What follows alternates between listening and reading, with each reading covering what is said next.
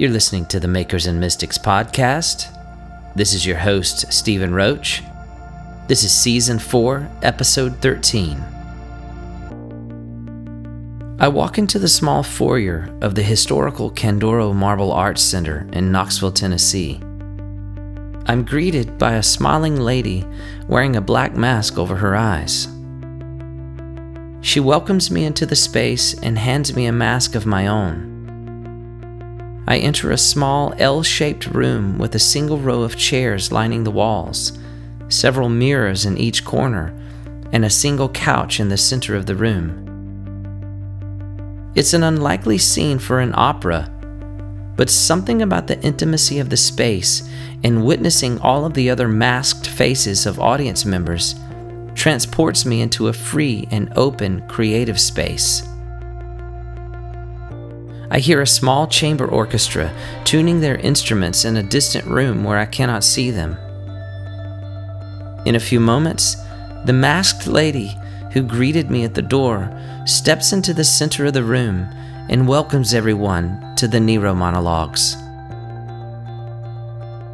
The lights are dimmed, and the Emperor Nero, performed by writer and soprano Sarah Toth, rushes into the room in a fury of violent emotion. Her voice, which is far bigger than the room can hold, spills into the atmosphere, and we are thrust inside the twisted mind of Emperor Nero in the final hour of his life.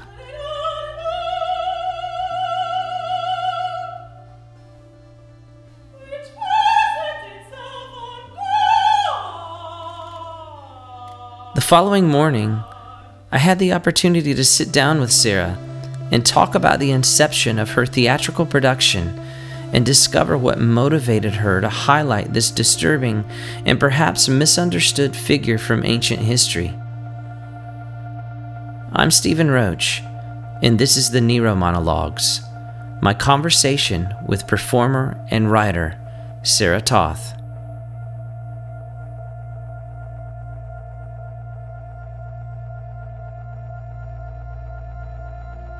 So I'm really curious because you said, we were talking earlier, and you said that you didn't even pursue opera or get into opera until you were 24. Mm-hmm. That's really unheard of for that world. Yeah. Like, what happened? Did you wake up one morning and you're at 24 and you're like, I think opera is where it's going? Yeah, that's a really good question.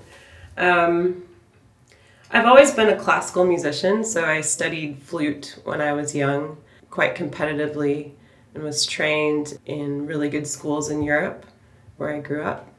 And yeah, when I went to college in the States, I joined a choir, and a year and a half in, my choir director was like, oh, you should take some singing lessons.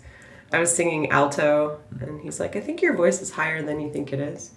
So I was like, okay, I'll try that. And I ended up double majoring in music, voice, and also sociology. Studying cultural anthropology.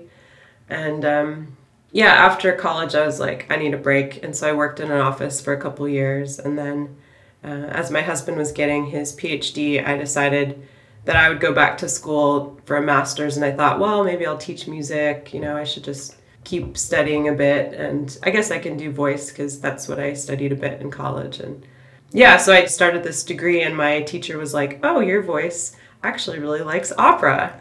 I'm like, oh, okay, well, let's see what that feels like. So I took like a year to get comfortable with the idea that perhaps I could sing opera. Mm-hmm. It wasn't something I grew up with. I'd seen maybe one or two operas in my life up to that point. But yeah, opera was not a childhood dream or anything. Yeah, so it kind of snuck up on you. Yeah, exactly. That's awesome. And so how long have you been doing it now? 10 years. Okay. Yeah. And the performance that we saw that you did last night, you wrote that, right? Yeah, so I conceived of the idea and then along the way collaborated with a couple of people. And then I put together a string of poetry and pieces that came from other operas. And I just happened to see a submission for a festival that was taking works in progress. And so I submitted, and they said, hey, we don't want to have you for works in progress, but we'd like you to be a feature production in our festival. And I was blown away by that, because that was kind of reserved for companies that were bringing a piece in. Wow. So I said yes, and then figured out a way to make it happen. Yeah. Wow. So I essentially self-produced going into that festival, but in the process, I contacted a colleague of mine who's a composer friend and was asking him to use a piece from an art song that he wrote. And then we got to talking, and he really liked the poetry that I found to include in the piece. And so I said, well, do you want to write some new music for this piece with this poetry? And he's like, sure. This was like, 2 months out or something from the performance. I don't know what I was thinking. It was pretty crazy. And so he started writing really quickly, and I went off to do another performance in Italy, and he was like sending me pieces that I had to learn really quickly before we went into rehearsal. I still don't know how we got through that. Wow, what a process. But yeah, the poetry of Nero Monologues comes from Geoffrey Lehman, who's an Australian poet. And as I was researching the character and the story, his poetry popped up. He wrote like this whole book of poetry from Nero's perspective, as if he had written it. And it fit perfectly into some of the stories I was wanting to tell about the character. And it was amazing because he lived right in Sydney, where I'm based. So I was able to meet up with him and get his permission to use the poetry. And yeah, that was just amazing. It's a really a privilege.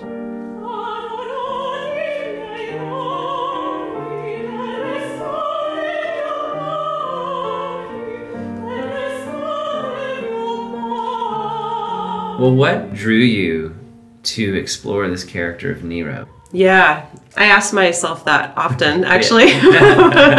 Why in the world, if I could choose to make a piece, is it about Emperor Nero? So a couple of years ago, I played the role of Nero in an opera by Monteverdi called The Coronation of Poppaea. Poppaea was one of his wives, his favorite person. And so I played this guy and found in my character research that there was a lot more to him than meets the eye. And there was a lot of Christian deaths under his rule, a lot of martyrdom. He was the one who killed Apostle Paul and Apostle Peter. He's kind of known for putting Christians on stakes and lighting them on fire for his dinner parties. And yeah, it's kind of awful to think of some of the things that is put to his name. But I also developed this strange sort of empathy for him. And I saw a bit of him that might not be evident in some of the stories that are typically told about Nero. One interesting thing is that he considered himself primarily an artist. And he was a sculptor and painter and poet and singer. And, if I know anything about artists, it's that they sometimes want to be left alone to do their craft. And he was kind of forced into the public eye by his mom. And I think he eventually then got to a point where he was like, I'm absolute ruler, and I'm going to have to, make decisions and kill people who are opposing me. But he wasn't trained to handle the kind of pressure that he was under as a ruler. He came from a family that was pretty messed up, and his mom killed a lot of his own relatives, forced him into marriage with his half-sister, and kind of pushed him onto the throne. And he eventually killed her because she was pretty manipulative, and even they had an incestuous relationship from the time when he was young. And so, yeah, I just got to thinking about this person who, was forced into places that he might not have wanted to be, where he didn't have tools to know how to function as a person, as a powerful, healthy person. And Yeah, it's just interesting how other people can manipulate someone and then history writes about the head of state and blames things on them. But, I also don't want to forgive or pardon a person completely for their actions. But I do want to say, in telling the story of Nero, that there's more to a person than meets the eye, and there's more to a person than even history writes about them. And, what is it about a person that makes you who you are? Is it a string of actions left behind in your legacy?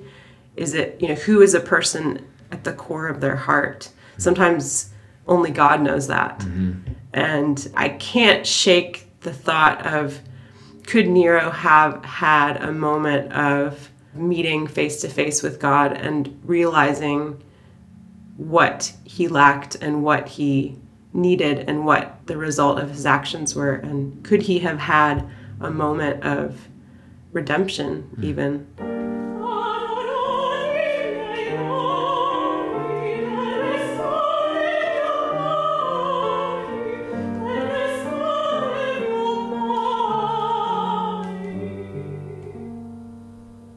I find it interesting that there were people around him in the palace who might have had an influence on him faith-wise. Apostle Paul, for one, was under house arrest for 2 years in Nero's reign. So Nero didn't kill him right away, but allowed him to live peacefully under house arrest. And there are several accounts of him in historical writings of Nero and Paul having conversations. Mm-hmm. And Nero asking, who is this king that you're serving? You shouldn't serve anyone but me. Mm-hmm. And Paul's like, well, the king I serve is God. It's Jesus Christ. And Nero's like, no, you can't serve any other kings. It was almost like he was grasping for control in order to save himself and his reputation. But yeah, I just find that fascinating. Mm-hmm. And there was also an encounter with Peter. And I think there's even an account of a dream that Nero has. And a voice is telling him, stop persecuting my people. Oh, wow. And after that point, Nero had a lot of nightmares and it was just a really tumultuous time in the last year of his life, at least according to these historical works that I was reading. And some of that was portrayed in the chamber piece that I performed last night. Mm-hmm. So it's interesting, too, that he was experiencing these nightmares and this kind of inner turmoil mm-hmm. from some of the things that he had done in his young life. He was only 30 when he died. Oh, okay. I didn't know that. He was really, was really crazy, really young. But the other fascinating thing is that he had a lot of cool ideas, and he didn't really like bloodshed. He didn't like the gladiator arenas where they were killing people for sport, but yeah. He preferred Greek wrestling. He really liked singing competitions, mm-hmm. which he rigged to win. Convenient. Yeah. He was a huge fan of architecture. There were inventions. He actually had a ceiling that turned and rotated with paintings on it. Yeah, there was just a lot of cool things, a lot of innovations that flourished under his short reign, and he had big ideas for his empire. And he also had ideas for education and for gardening. I mean, he kind of wanted to be this universal man. Mm-hmm. But he was like, oh yeah, I also have to run an empire. And it's even said about him that he believed that with a good song or a good poem, he could convince an army to not invade. Like, wow. He was so convinced in the power of art that it could change minds. And I think if he had it his way, he would use that to bring peace. But wow. It's so interesting, the ideas that he had, but then the execution of how he ruled was sometimes the opposite of what he was trying to achieve. It's almost like to me, that looks like someone who didn't know how to do something with what he had. Mm-hmm. And so sometimes I think, like, what would have happened if some of this stuff from his past could have been sorted out, and he could have had mentors that helped him become that universal man. And, he could have been a ruler that brought peace for years and ushered in a new era of art and education and architecture. And sometimes I think, what can we learn from his life in order to see that happen in our age, so that we're not getting torn down with the stuff that has been part of our past, so that we can be free to create art, to pursue ideas, to have dreams and then go for them, rather than being destroyed by the stuff of our past. Yeah. And like, to me, that's tragic, where a person is not capable of going after what they actually want to see for, over a long period of time, and having that longevity of life and of making things. I don't know, maybe that's too too naive and hopeful of me, but yeah, I think it's amazing. I mean, even hearing you talk about him in this perspective, it almost humanizes a tyrannical figure. It humanizes someone that's known for the atrocious things that he did. But I think it's really interesting just to think about him in those terms, and to see some of the other things that could have been and what was actually inside of him. And I know just at the performance last night, I could feel the madness of Nero's inner turmoil. my ears scream, my eyes drown. Your dead body in a wave breaks over me.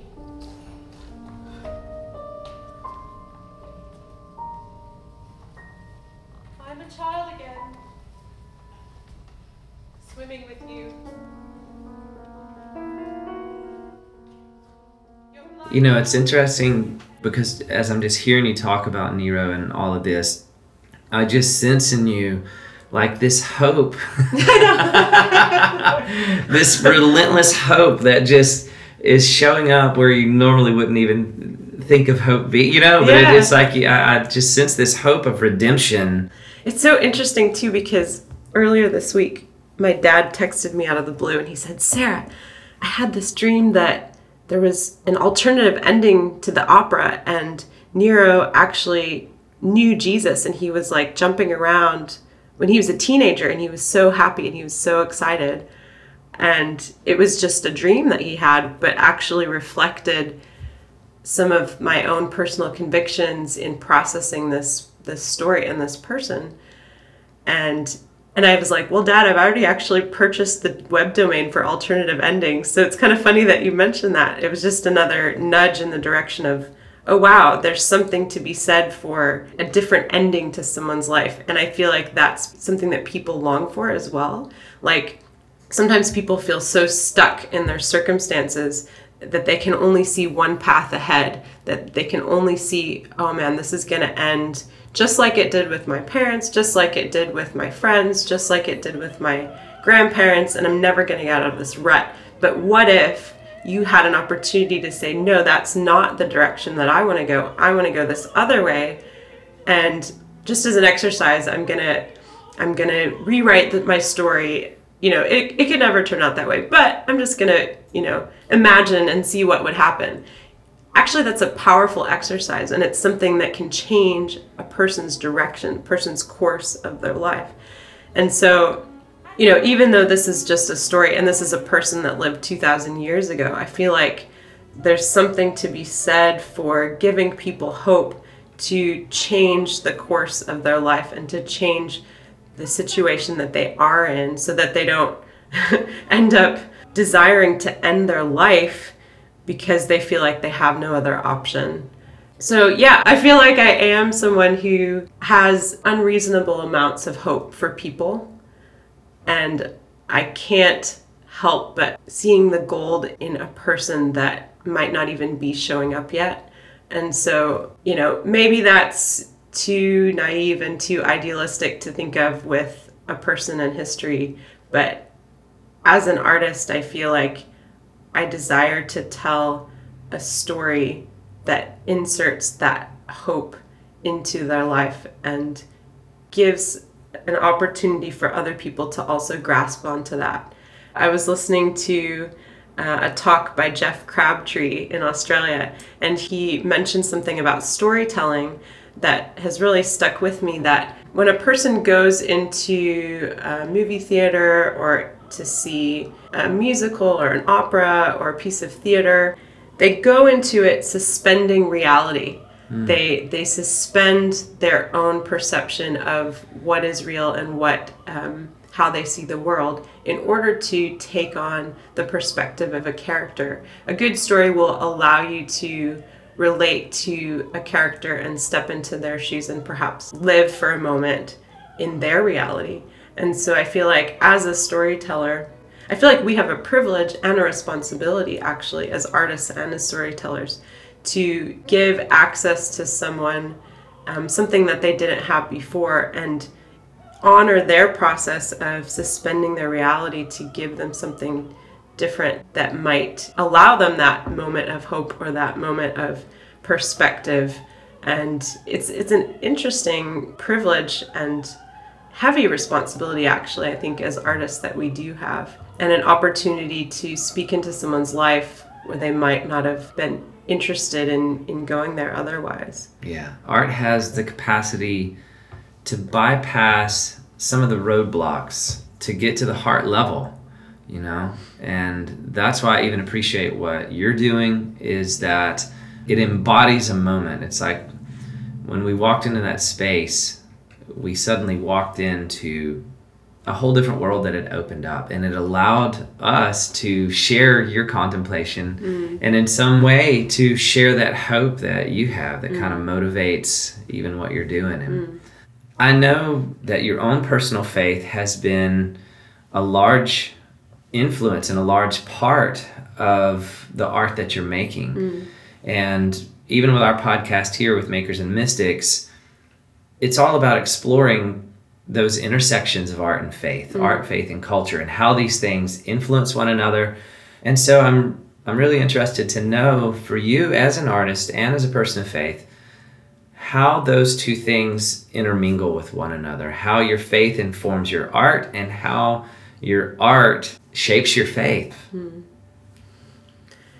I think there was a moment in the last couple of years where I realized that I didn't want to keep doing what I was doing unless it was for God. And I think there was a moment when I just realized that I couldn't keep trying to create a career in my own idea of what I wanted it to be, in my own strength and in my own pursuit and ambition. But I ended up just laying that down and saying, okay, God, I know that you have good for me. I know that you have plans for me. And I know that you also want to highlight parts of me that are, you know, a whole person rather than just this small part of me. And so I kind of went into a time of almost like hiding in a way. I feel like I was in a desert for a while, but just learning lots of lessons, learning lots of character building things. Right. I think most of us have been there. Yeah. And Sean Bowles has a thing where he says that we fall in love with the people that we're meant to be working with and meant to be interacting with. And I feel like God's given me a huge compassion and love for the people around me and the people that I work with, and even for characters in history, which is quite odd. And I just have a desire to create art that's fulfilling, but also to see God's kingdom manifest here on earth, to see art that is coming from the throne room of God, to like put on supernatural ears and listen into what sounds are coming from heaven, and like see if I can make that manifest here on earth. And like I just feel like there's so much richness that we haven't even tapped into. I was reading a book a year or two ago that they were prophesying that perhaps only 1% of the knowledge of what God wants to give us here on earth we've seen. So that means we could be doing things 99% better than we're doing now. That just blows my mind. Yeah. Like that's not even the full knowledge of God. That's just what he wants to reveal on earth. Yeah. And so, you know, if God has an intention to show us beautiful things from his heart and beautiful things from his throne room, how can I not pursue that? And how can I not go after that? And I have an internal vision to see revival breaking out in theaters, to see, even if it's not explicitly a God story being told, that his presence would be in the space and in our breath. It's amazing because singing is all about the breath. It's all about breath moving through our bodies to go and vibrate a sound into a space. And if we are breathing in the Spirit of God and breathing out the Spirit of God, how can he not move in people's hearts? And how can he not transform spaces that were perhaps built by people with different intentions, or maybe even people who originally saw God's Spirit in theater and in art, but that's been forgotten? How can we bring that back and allow space for God to move? And that's ultimately what drives me as an artist. And that's ultimately what, if I don't have that pursuit first in my heart, I feel like I could just pack it up and go home, because it's not worth it for me. It's empty, an empty pursuit. But I also feel like God fulfills the desires of our hearts and the things that we were meant to be doing on this earth. He loves to gift us with the ability to do those. And when we're doing those things, we feel alive. And that, I feel like that's such an amazing gift, that when I'm in a creative space with others and bouncing ideas off of each other and fine-tuning a moment on stage, it's like, oh wow, this is amazing. I love doing this. Yeah. And it's so amazing how our God loves to place us in the things that bring us alive. Yes. But at the end of the day, my heart's desire is to allow God's Spirit and presence to be there, working through me on stage, so that I'm breathing him in and breathing him out. The other is backstage with my colleagues, the people that I interact with, the people that I do life with.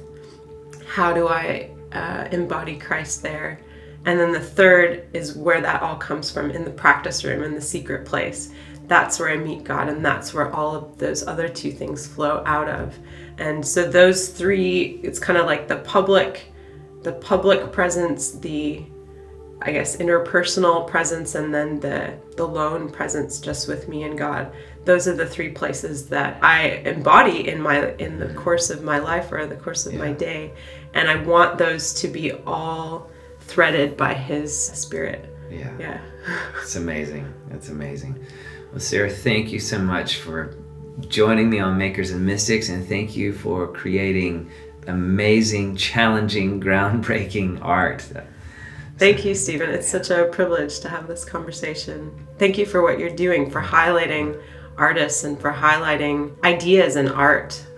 It's such a great conversation. Thank you so much for listening to the Makers and Mystics podcast. Music for this episode is provided by Daniel Birch and Lobo Loco. Be sure to see the show notes of this episode for links to Sarah Toth and to the Makers and Mystics Creative Collective.